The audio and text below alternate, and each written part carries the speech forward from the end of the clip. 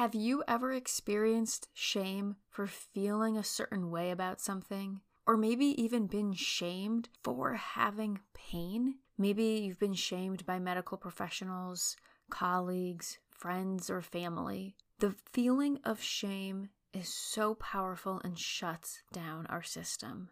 And it is one of the most important feelings to unpack, get curious about, and work through. In today's episode, I am absolutely honored to have interviewed David Bedrick, who is the founder of the Santa Fe Institute for Shame-Based Studies. He is all about unshaming our human experience. Through his institute, he teaches therapists, coaches, and healers from around the world. He is an adjunct faculty for the Process Work Institute and was on the faculty of the University of Phoenix for 8 years. He is the author of 3 books, Talking Back to Dr. Phil, Alternatives to Mainstream Psychology, and Revisioning Activism, bringing depth, dialogue, and diversity to individual and social change.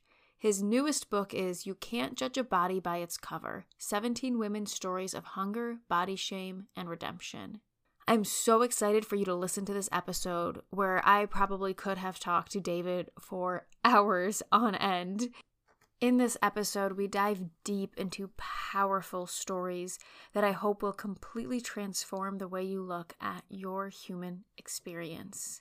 But before we dive in, I want to make sure that you are signed up for this upcoming 3-day experience that I am offering. In this 3-day experience, we are going to work through a process together where on day 1, we're going to break the cycle of chronic pain. On day 2, I'm going to guide you through a process that reclaims your body back from chronic pain. And on day 3, you will reclaim your life. By the end of this experience, you will have completely transformed the way you look at pain, your body, and your life. And you'll be able to take the tools you learn and take them forward into life to get back to living life on your terms. That means being able to check in with your body with what is right for your body on any given day, which means you could be able to get up, be inspired to take a hike, and go for it without questioning and ruminating on if it's the right thing to do or being scared of your next pain flare-up. You'll be able to check in with your body to know, hey, is this workout within my body's capacity for today? You'll be able to lean into instead of recoiling when your partner tries to hug you. The next time you're hit with inspiration for this novel that you're writing, you'll be able to get on the computer and write without worrying about how your back is going to feel. If you're ready to completely transform your relationship with your body and with pain, then make sure you are signed up for this 3-day experience. And did I mention it is completely free? I cannot wait to see you there.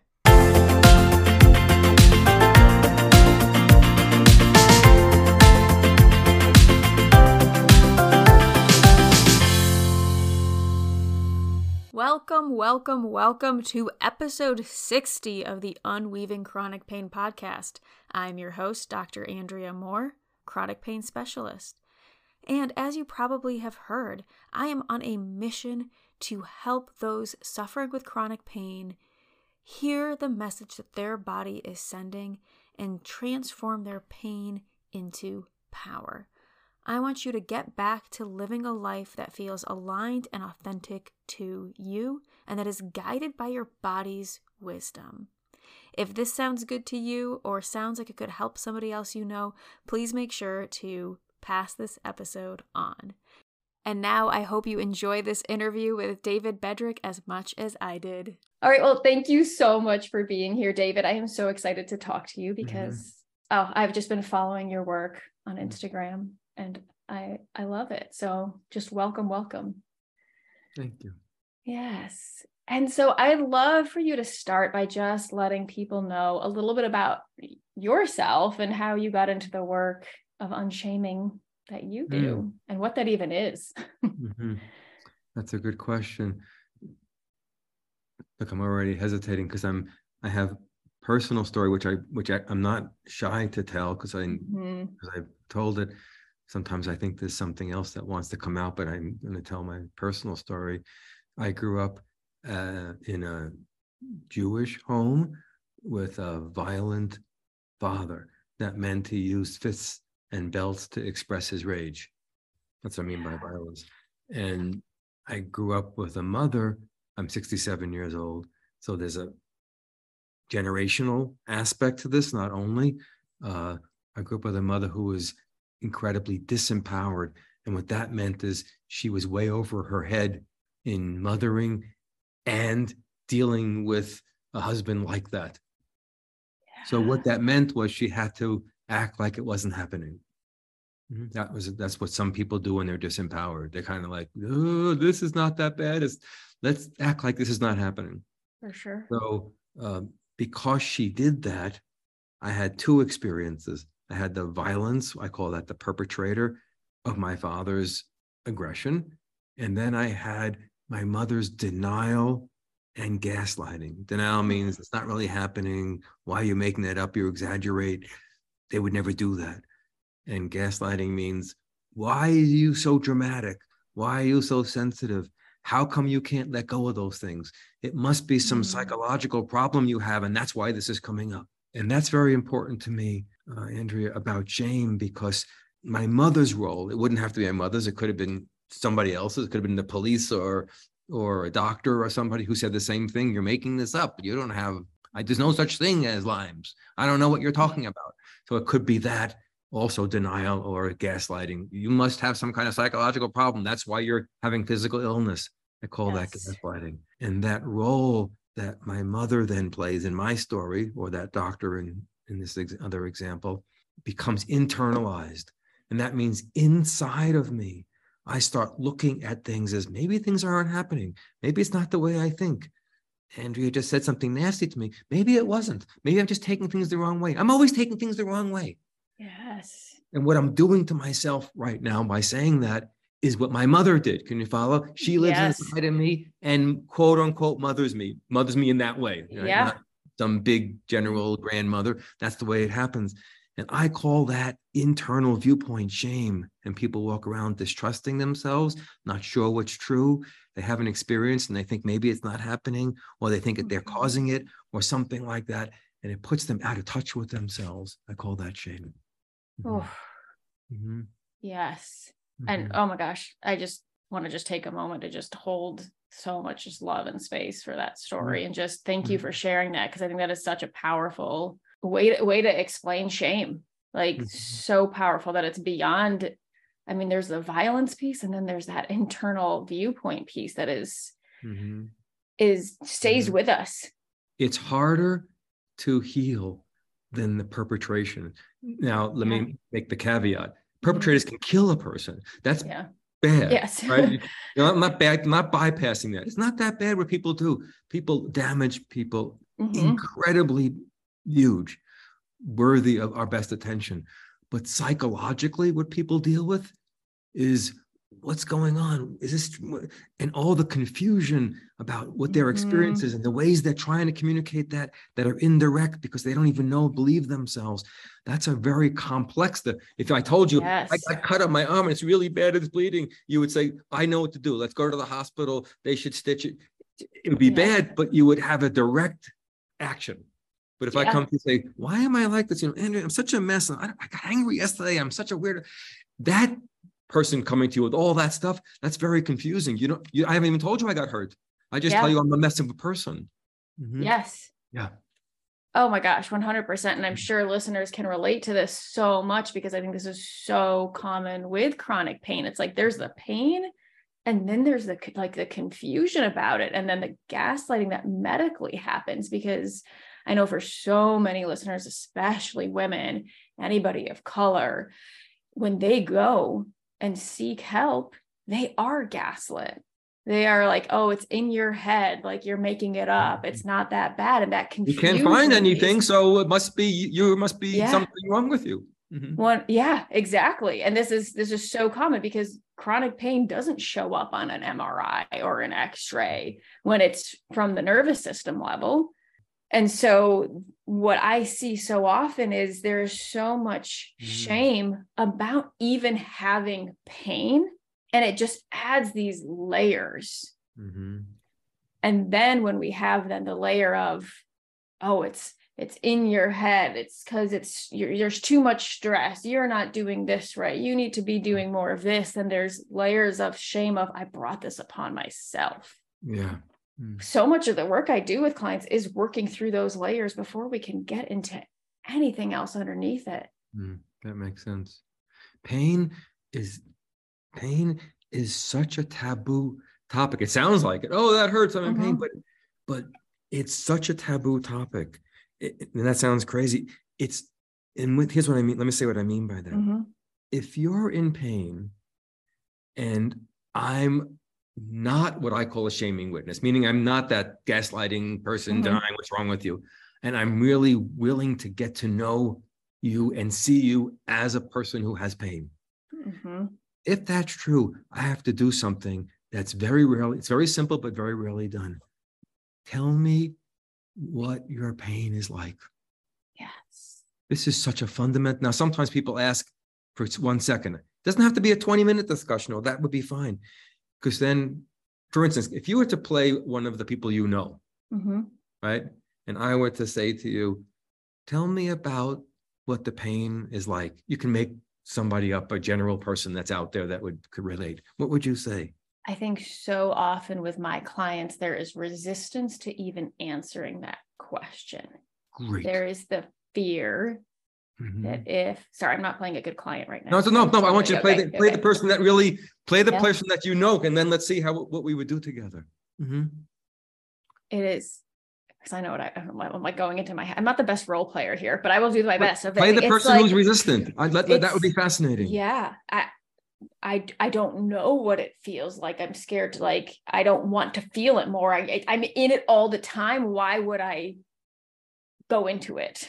That's great. And now what I'm seeing, you're calling that the first layer. I'm seeing, because people can't see if they're watching. Yeah, I'm hands up and they're kind of in forward and they look like a little shaky and they're like in front of you. And then I would say, oh, I'm going to exaggerate it a little bit. Yes. I'm seeing you. I'm hearing your voice, and I'm seeing your hand shaky, and I'm hearing you tell me this is not a good thing, pleasant thing to go into, to even share with me.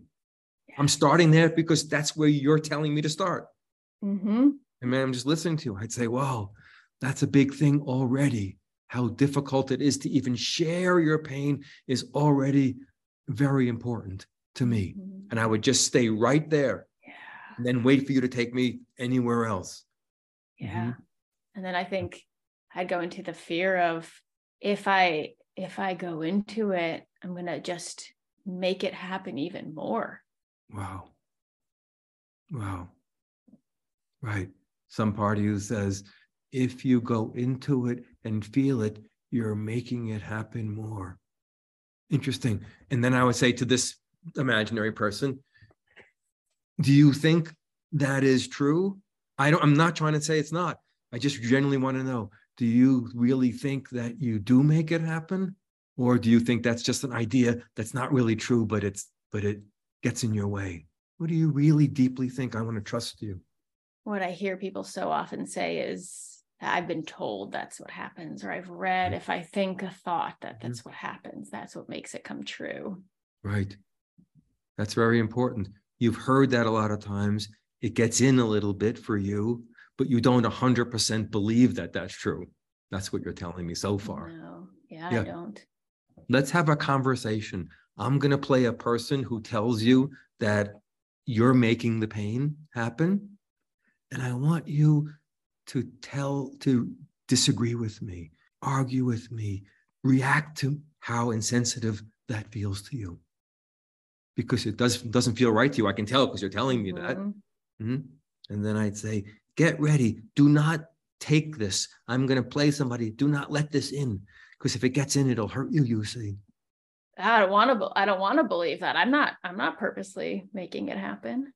And then somebody over here says, Andrea, you're making this happen. What would you, if you could speak back to that person, what would you say? I'd want to punch them in the face. I'm so glad you do. I may not want you to actually literally punch them because I don't want you to go to jail. But that fight that's in you against that that wants to punch them, you're going to need that. Yeah. That's part of having chronic pain, is having a fist that says, don't tell me I'm creating things. You'll need other, if you don't have that fist that says, I want to punch you, that energy. I'm not saying you should go punch people.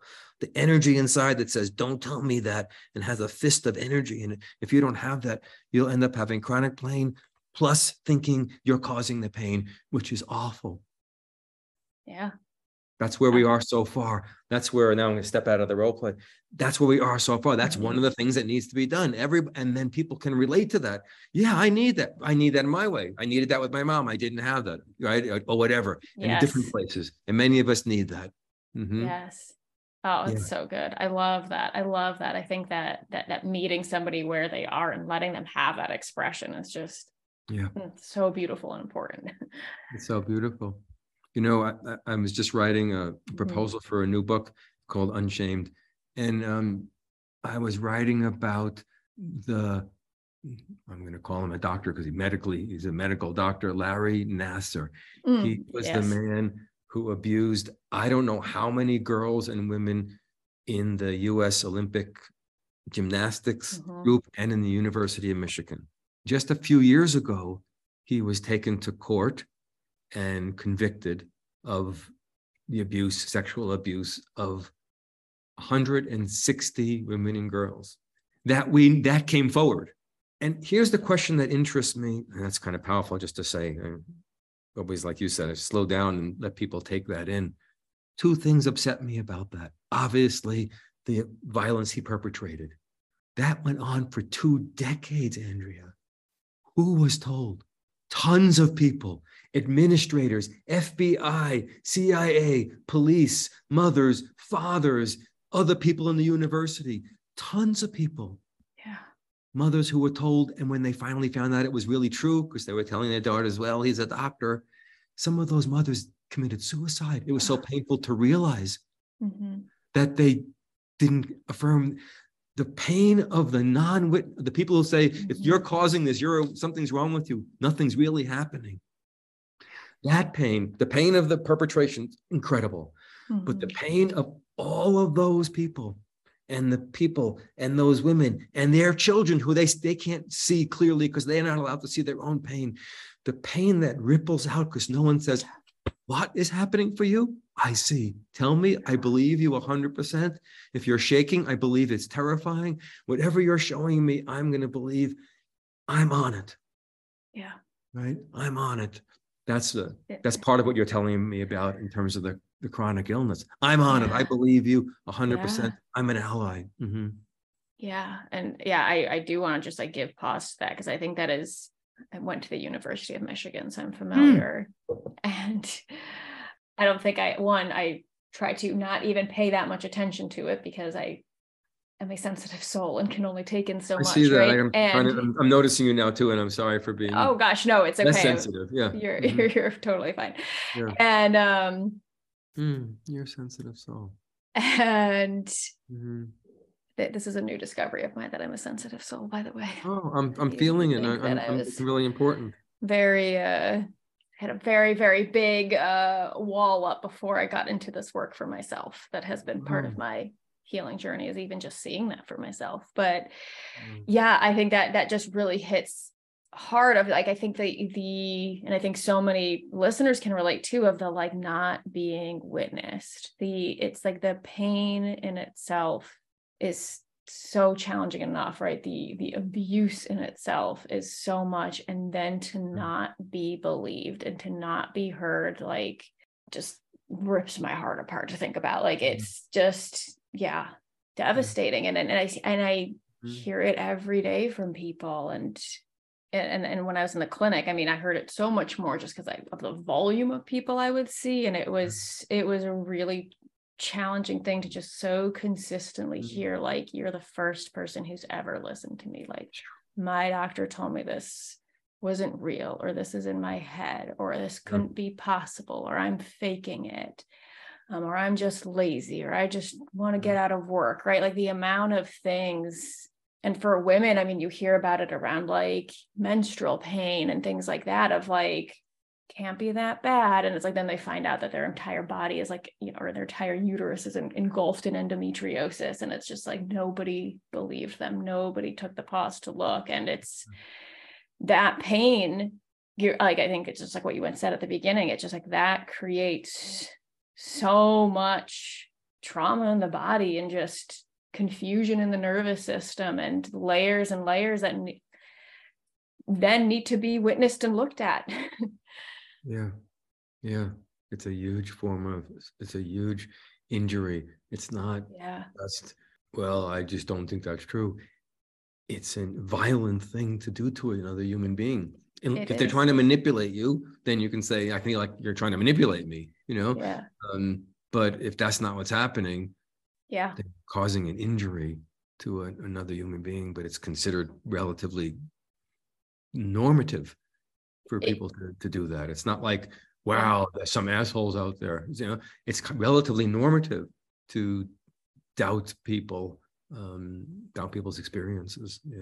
Yeah, especially when it comes to chronic pain. And especially I find for like when I had my concussion syndrome symptoms, because I did not have a scratch on me and because I, looked normal, right? It was like, I remember this is like the one like phrase that stuck with me so much was someone asked how I was. And I was like, I mean, I'm getting through, like my brain like feels awful. It's hard, if you're going to ask, like I was sharing, I think I just needed to share at that time. And she just goes, it sounds like a case of the Mondays. That's how everybody feels. And I remember just thinking like, how many Mondays I have lived before this happened. Like, I know that my experience is not my typical Monday. You know what I mean? I can't speak for anybody else's, but it was just that, like, I think that was probably 3 or 4 years after I started working as a physical therapist. So it's like, I got to kind of finally experience it so firsthand what I was hearing my patients tell me over and over of just the unwillingness for people to see them.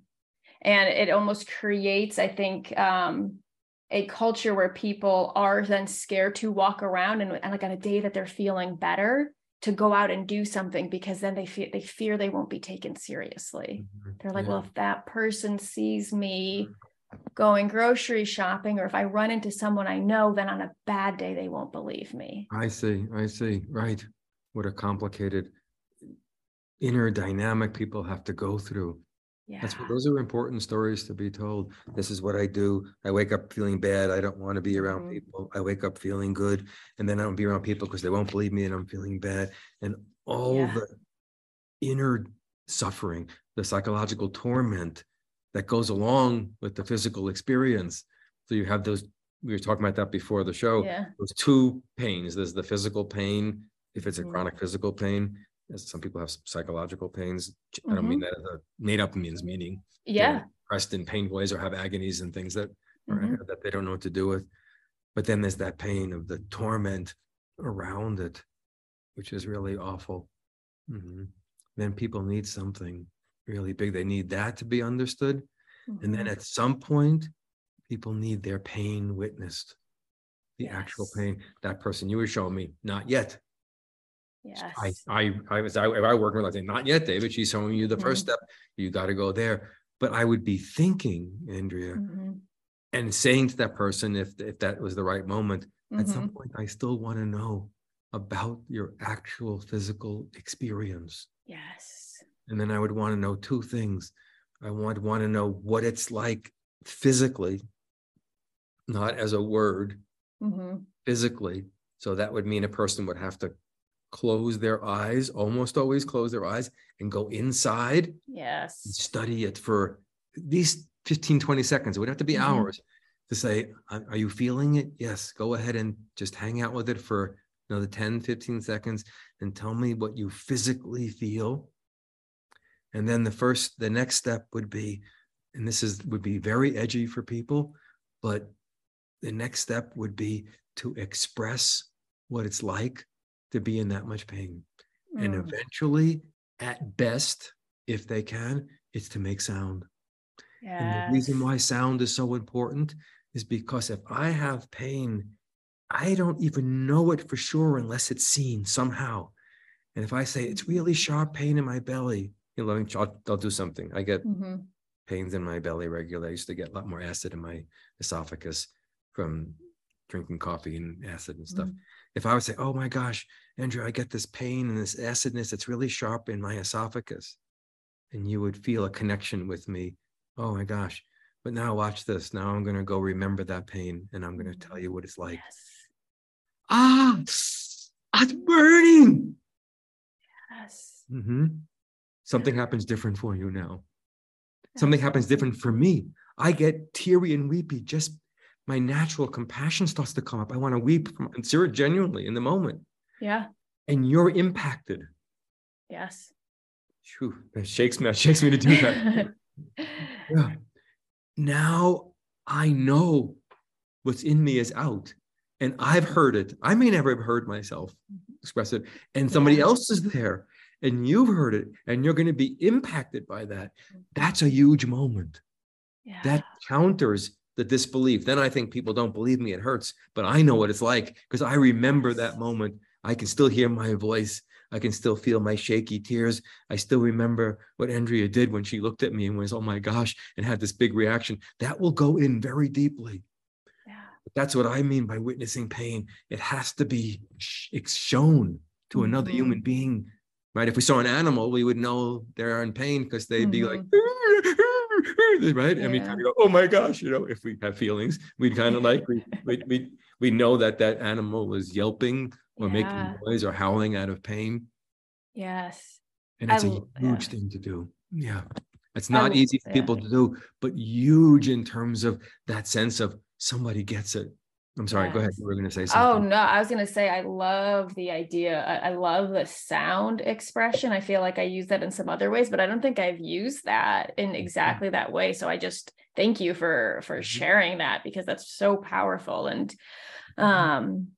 I often walk people through a process that's about like meeting their pain.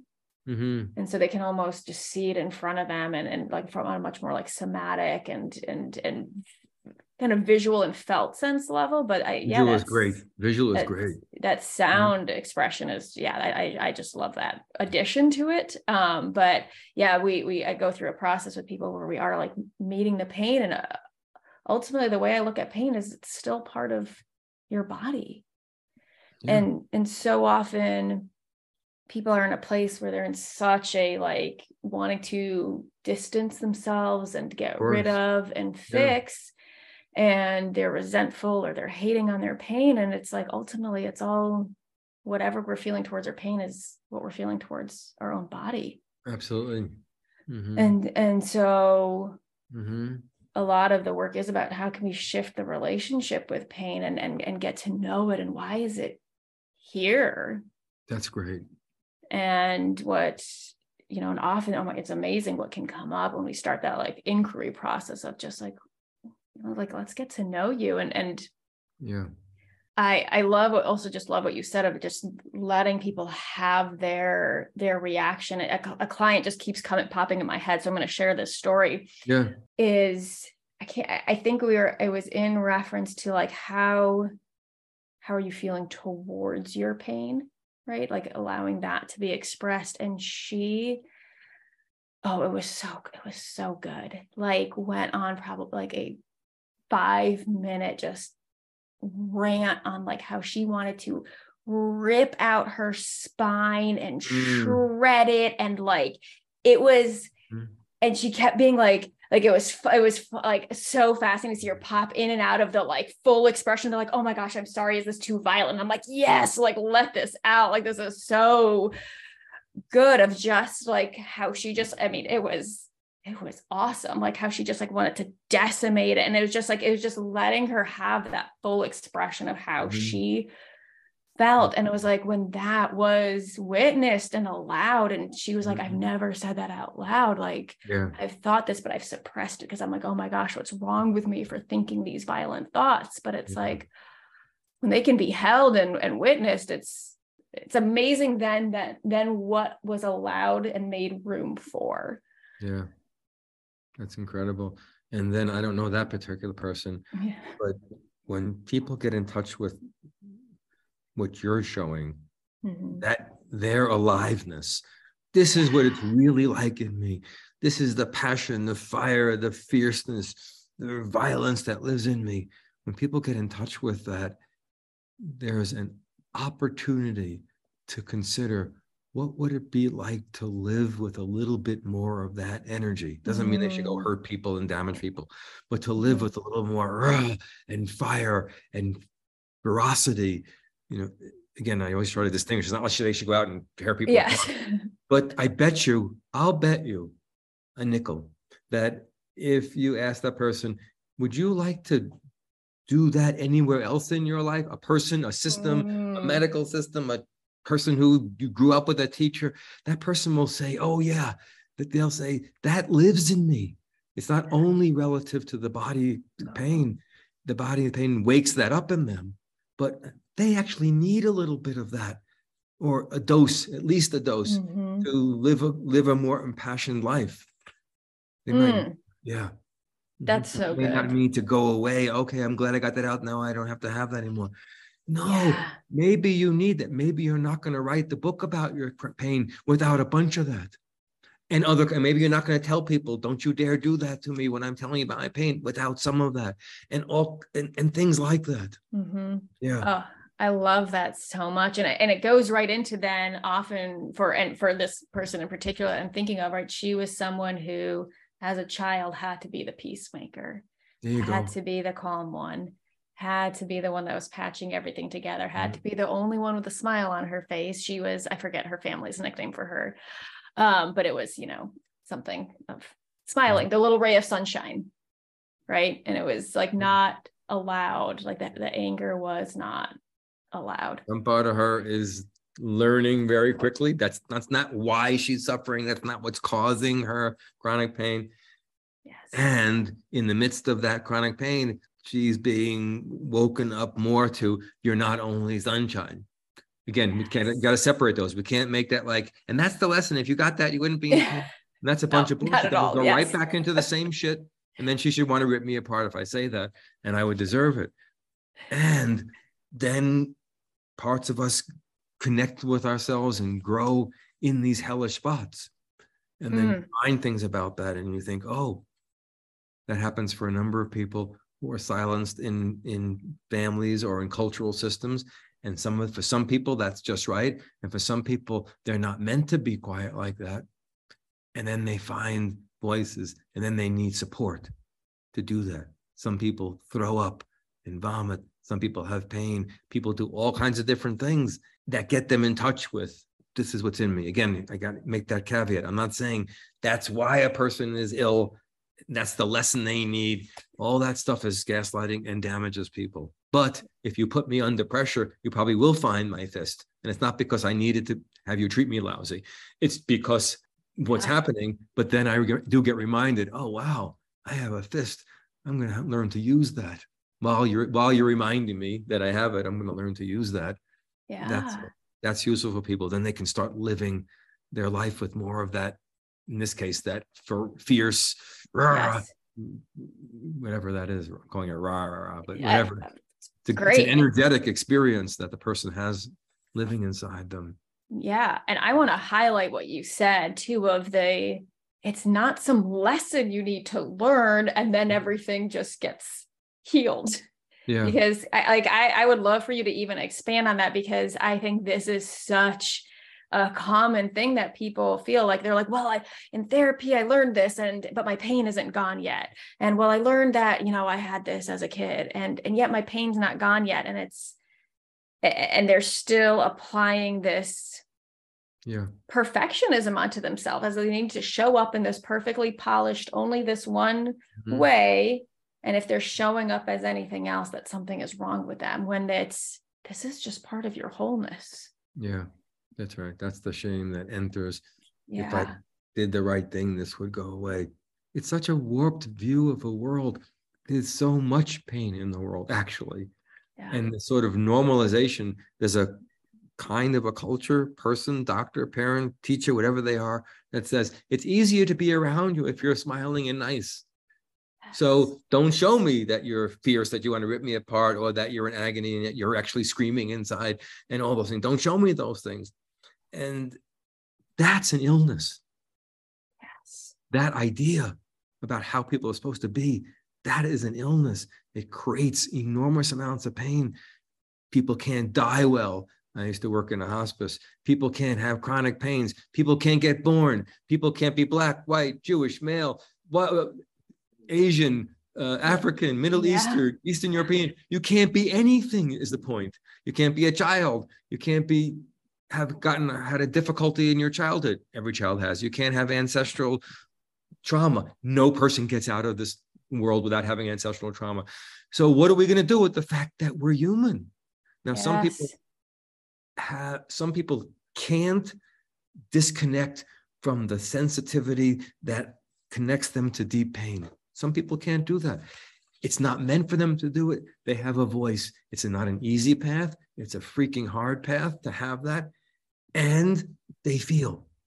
Yes. And some people can numb themselves out or disconnect or be insensitive. I don't think it's because the pain's not around. I just think some people, whatever it is, they're not given that path, or they're able to numb that out, or whatever the reason is, they're able to get around that. But some people can't. Then they have other kinds of difficulties.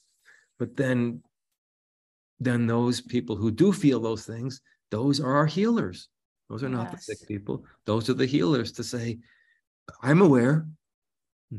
I worked with a woman who was Rena. She's not, let me tell her story, but she died some years ago. She contacted me 7-8 months, something like that, before she died. And she hadn't taken a vacation because the only time she felt good about herself was when she was at work, because she didn't got a lot of inner hatred that she learned from people.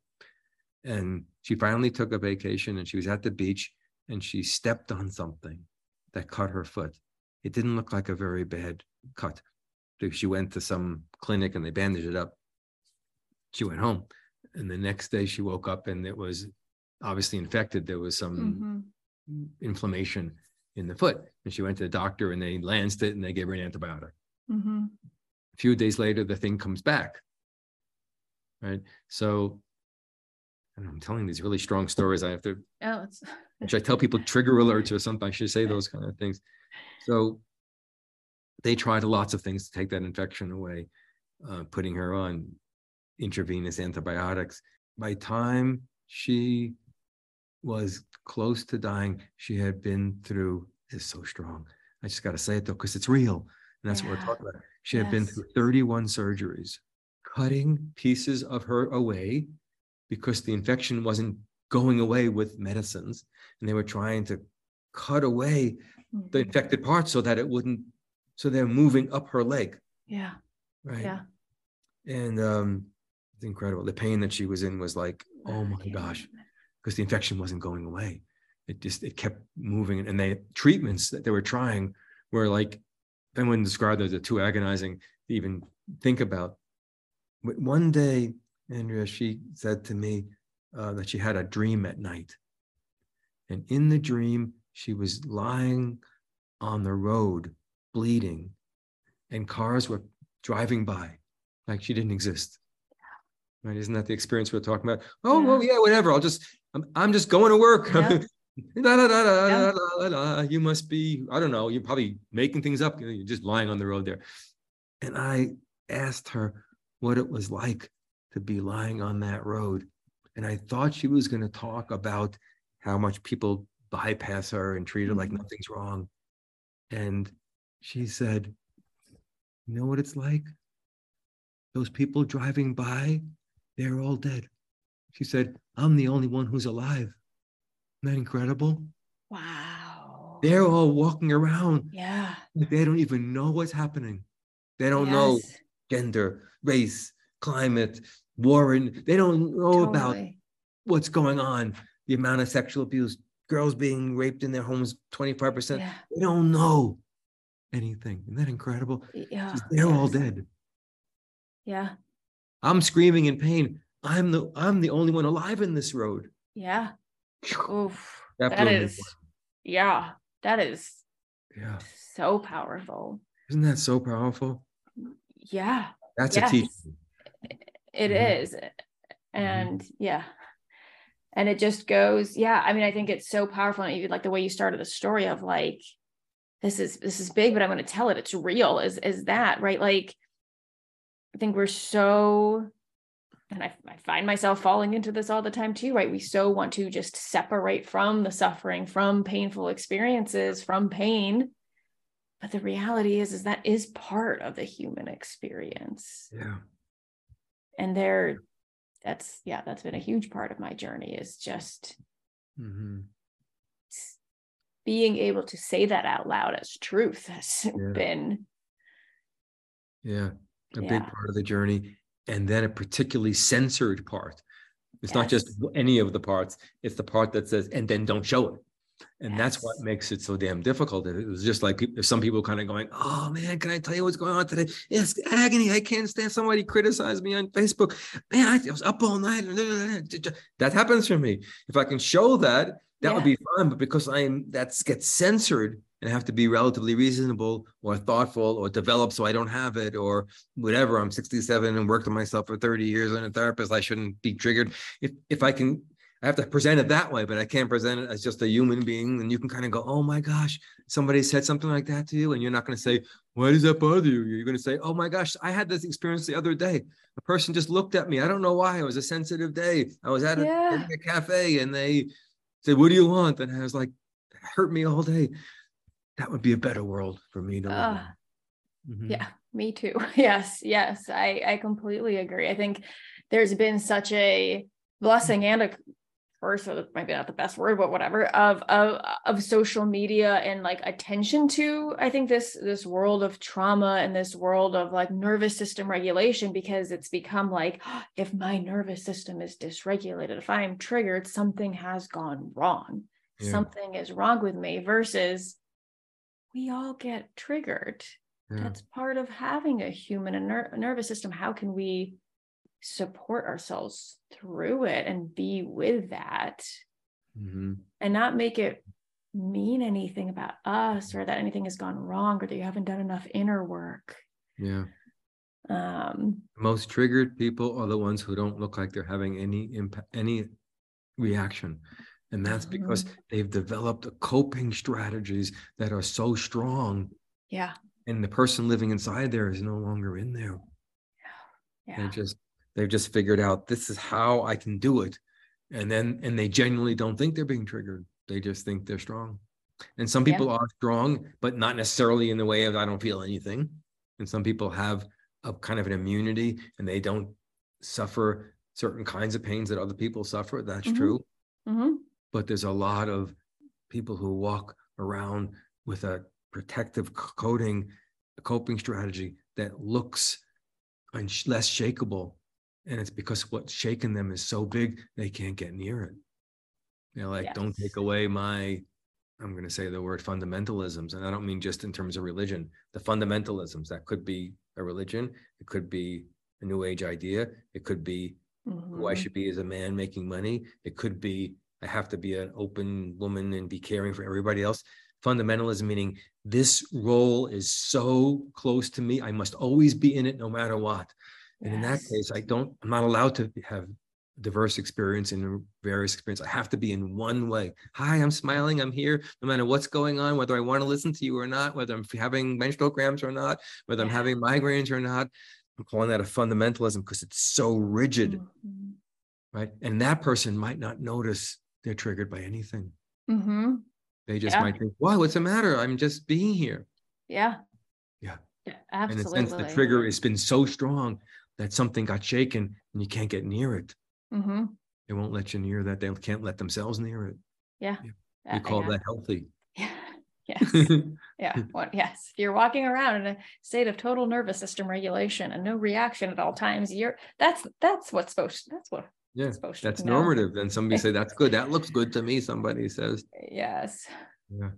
I once worked with a woman who, she was bulimic. This one out, a particular person, because so many people have a similar kind of story, and I'll make the details neutral enough where it could be many people, but this is the essential story. She was so thin. She was a size 0, and she ate non-fat sorbet and broth. She had so little nourishment in her that she would go to the gym to still try to lose more weight and would pass out. They have to call an ambulance because there was nothing. She'd be exercising, there's nothing to burn. Yeah. She'd pass out. And I'd be like, what does your family say when you sit there and have only non-fat broth for meal after meal, right? And she, what do you mean?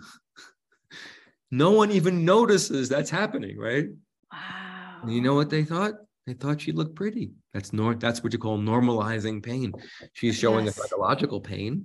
If anybody would see that, you'd kind of go, something's going on with that person. It's pretty awful. It's pretty ugly. Not her, but what's happening, right? Is not a pretty sight. And then people say, she's so pretty. Yeah. Yes. That's the normalizing around. That's a different kind of pain, but that's the normalization that happens. Can't you look smiley and pretty and open and generous and listening to me, especially as a woman? And then I'm going to feel fine with you. Yeah. You know, and I'm even going to like you more. And you know, whatever. Yeah. So, you know what I mean? Like you. I mean, 100. But more work, more valuable. 100%. I think this is, a lot of clients I work with have a history of eating disorders, and just, what you're just talking about of this normalizing, it's just like normalizing such a numbing out of life, of like a not living life, of a not feeling life. Like that's what people are like almost striving for. Yeah. And the reality is that's not living. Yeah. And I know I was again, as I said, like I accepting that I am a more sensitive, emotional person has been a journey in itself, because I always thought that meant something was wrong with me. And I thought the fact that, seeing suffering affected me so deeply made me wrong. And now it's like, well, maybe that makes me like the story you told of the woman and her dream of like, I kind of feels like I'm the one who's living, of like that I can feel into other people's suffering. And you're the healer. Some people call a wounded healer. I like that term, but meaning the culture's healers are the people who are suffering from the culture. Yeah. That's always been true. People who help make a better democracy are the ones who are suffering under the democracy's blindness. Yeah. Right. Yeah. And those people teach us about what democracy is. That's the way that is how healing happens. What we look at as the symptoms correct us. They awaken us. Yes. That's the way that goes. And then I have to wake up. Yes. Or not. And then those symptoms will get worse if I don't. Yeah, that's exactly. That goes along so well. Like I just always see pain as a messenger. It has a message for us. And the way I see it for most people, if we don't listen, it's just going to keep screaming louder because it wants to be heard. Yeah, I think I also want to really, I want to respect your time too. I feel like I could talk to you all day, but yeah, it's a great conversation. You're so great to talk to. I'm noticing something. Some people might listen to me, and I'm often passionate about my topic and around shame and whether that's around chronic pain or other kinds of things. So that part of my voice is here. But I was asking myself, as the time of our together was happening, why am I bringing out such potent stories? I might sometimes, but not one and then another, and feel compelled to do that. And I was kind of wondering about that.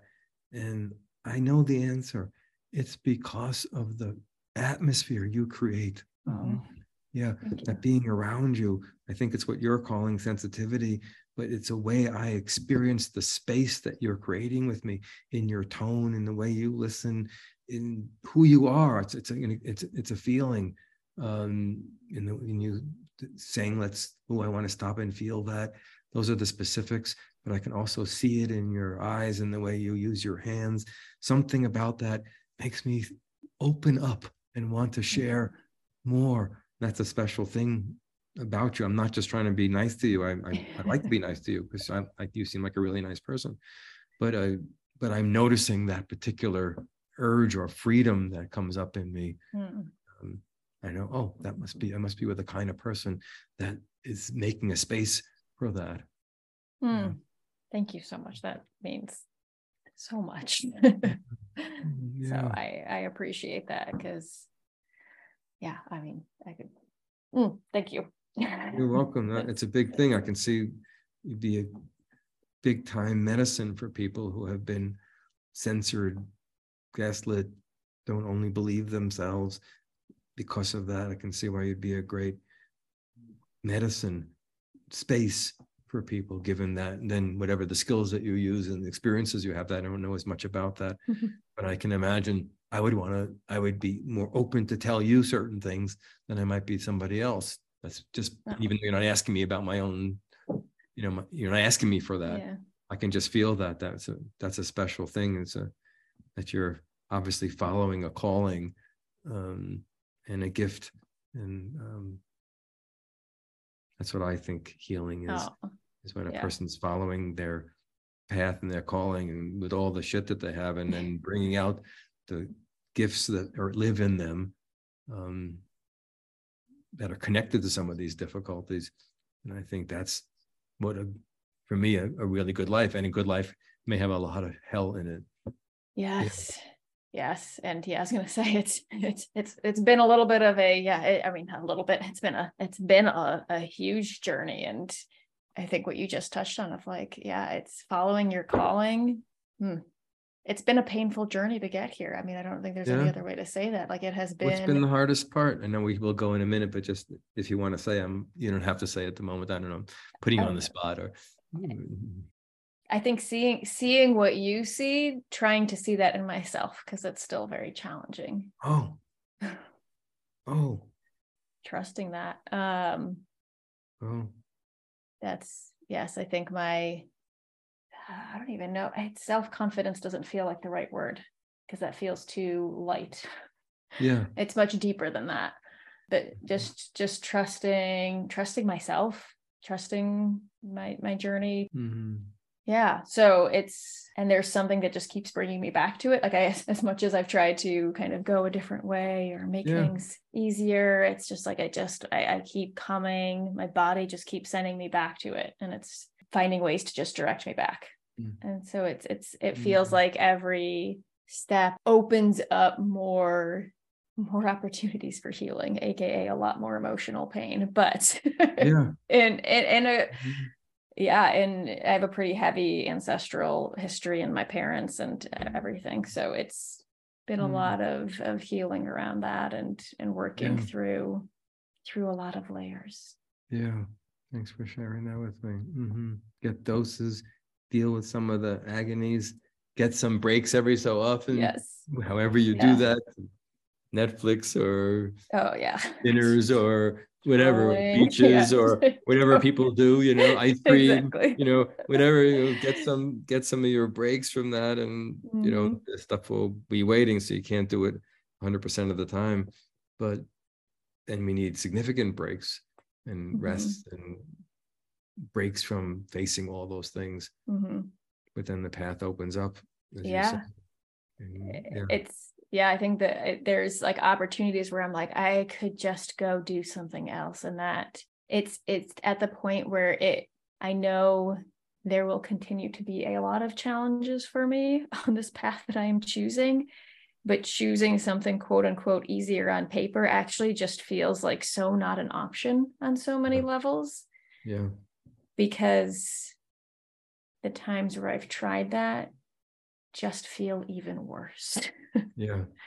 It's So I'm I will at least choose the pain of following myself over the pain of not. That's it. Yeah. And then there's a certain kind of wellness that comes when you take a step that's yours, in addition to the difficulties. There is a kind of a wellness that goes. I'm thinking of that woman Rena again, and how much pain she was in, and we used to howl together. And this is so interesting, because she was in whatever, as much pain as anybody I would know, and whatever it is, people will know, really, really bad pain. And we would howl together. And when she would tell me about her pain, it'd be oh, David, it's like it's unbearable. And then we would start howling, and we kind of, she had a dog, and the dog would be howling with us. It was really fun. And while she was howling, we were both laughing and smiling. What is that? That's not denial. That's not like, Mm-mm, let's mm-mm. laugh it off. Yeah. What's happening? I always thought, what's happening in that moment? And not that her pain's not gone. She, Yeah, a little bit totally. later, she's laying around kind of, and it hurts. So I'm not thinking she's healed in that sense. But what's happening in that moment that we're howling and smiling and laughing? Who's smiling? Again, this is not like a denial laughter. Yeah. It's just like, and it's not like laughter like this is funny. It's like some release. And the Yes. release is of this almost like a certain crazy, this is so crazy, like a kind of wellness joy in the expression. And it's like, this is crazy, but it's happening. And I knew it would happen regularly, that something would feel so good about doing that. There's the pain, but then right next to it is this feeling really good. Yes. Again, it's not like then you're good, you're not in pain. But I would study that so often with people because it fascinated me that in these horrible experiences, there's also some kind, I call it wellness. There's something that's in the middle of the experience. It doesn't look like a hell. There is the hell. Yeah. We can't get out of that. And then there's something else in the midst of that when it's free. Yes. That's it's its own thing. Yeah. I know sometimes I'll like even stub my toe, and if I let myself go crazy, there's something just delightful about that. And it hurts like hell for that Yes. very short moment, right? Because I know it's going to go away. That's Totally. not chronic pain, because I know in like But whatever, yes. Yeah. in like a minute and a half, in 30 seconds, it's going to be a lot less. In 1 minute, it's going to be a lot less. In 2 minutes, it's going to hurt a little bit. So that's like knowing that changes a lot, right? Because if you think it's never going to go away, or it might not, that's a whole different condition. So I don't want to minimize that. No, but there's something about the howling and and being overly dramatic about it. Yes. It's just like, and it's a pleasure in a way. It's a strange pleasure. Yeah, no, I love the howl. Like I love the noises you bring in. It like makes me so happy. But yeah, no, I think it's so possible to be able to find these moments of this feeling of, you're right. Cause I feel like I think I refer to it as like joy, but it's like a joy in pain, in feeling. I think that I'm just going to keep now thinking of that image that she had of that dream of this, like in feeling alive, of like in feeling so much. It's just like, I am so fully human. And it's like, we can be holding both. I think so often it feels impossible to have both, but I absolutely feel like we can absolutely hold both. And I think now I find that in some moments where I am bawling on the floor, there is this piece of like, this feels so Isn't that great? good. You almost miss it, It feels not like sitting there all cramped up, yeah. but you almost like, and then someday you're like, nothing's happening. You're almost missing that moment you're bawling on the floor, Totally. Like, that was so good though, It's like, it feels like, oh, at least like things were moving and like happy, right? It's like this vibrancy that moves through you that just feels good. And it's like, yeah, I think what you touched on was so key of that allowing it to be free. We're not judging it. We're not trying to stop it. We're not making it wrong. It's like when it can just be fully allowed, we get to have these moments. Yeah. It doesn't take away from the pain, and it doesn't take away from those other experiences, but they can kind of all be here. They can all be here. It's a diversity experiment. Yes. Let's bring everybody here, right? Yeah. Right. Oh, that translates so well, right? Of like, your presence of another person here does not take away from my presence as myself here, right? It gets to all be here. Oh, I love that. I feel like that's a great place to. Andrew, what a pleasure. Yes, thank you. Oh, this was so lucky to spend time with you, and privileged to spend time with you, and spend some time with someone like you who's so alive in her heartful path, and it's gorgeous. Yeah, what a blessing. Thank you. Do you want to have a chance to like just tell people about where to find you? I'll make sure it's in the show notes and everything. Oh yeah, make sure. Yeah, sorry, I forgot to ask about that. Best place to find me is, well, a couple. One would be my website, and it's David, and my last name is Bedrick, Bedrick, David Bedrick.com, like David Bedrock, only it's Bedrick. And so people can find there. I have an upcoming program. If people might not hear this podcast soon enough, in a week or so, called Unshamed. It's a 6-week program. And then and people can follow me on Instagram. I have lots of, as you do, I put out lots of stuff, usually a whole stack of videos that people can do. And I have paid programs. I have free webinar things that people can get. And nice. And I've written a few books, so people can learn about whatever, my work in different ways. Some I get a good chunk of money from, and some I don't get anything from. And depending on what your value in finances are, you can access the things I have to offer in different ways. Yeah. Yeah. Well, thank you. Your work is just absolutely amazing. So I hope everyone goes and follows you and gets to learn from you as well. Andrea. So, Dr. thank Andrea. you so much. Thank you so much for this conversation. This was amazing. I got chills re-listening to that episode, and definitely forgot how vulnerable I got at the end. Y'all, I'm an Aquarius. I don't do vulnerable super well, and he brought it out in me. I loved this conversation with him so much, and I cannot encourage you enough to go follow him on Instagram. Go check out his work. He's always just providing amazing stories and experiences of people he is working with. And please also do not forget to sign up for the 3-day experience. Remember, we're going to be breaking the cycle of pain, reclaiming your body, and then reclaiming your life over the course of our time together. Make sure you get signed up because it starts on Tuesday, April 18th. And don't worry, if you can't attend live, you can always catch the replays. All right, I will see you there. Oh, and if you think it could be helpful for somebody you know, a friend, coworker, family member, whomever, please feel free to pass on both this podcast and the link that will be in the show notes for you to sign up for that experience. Bye.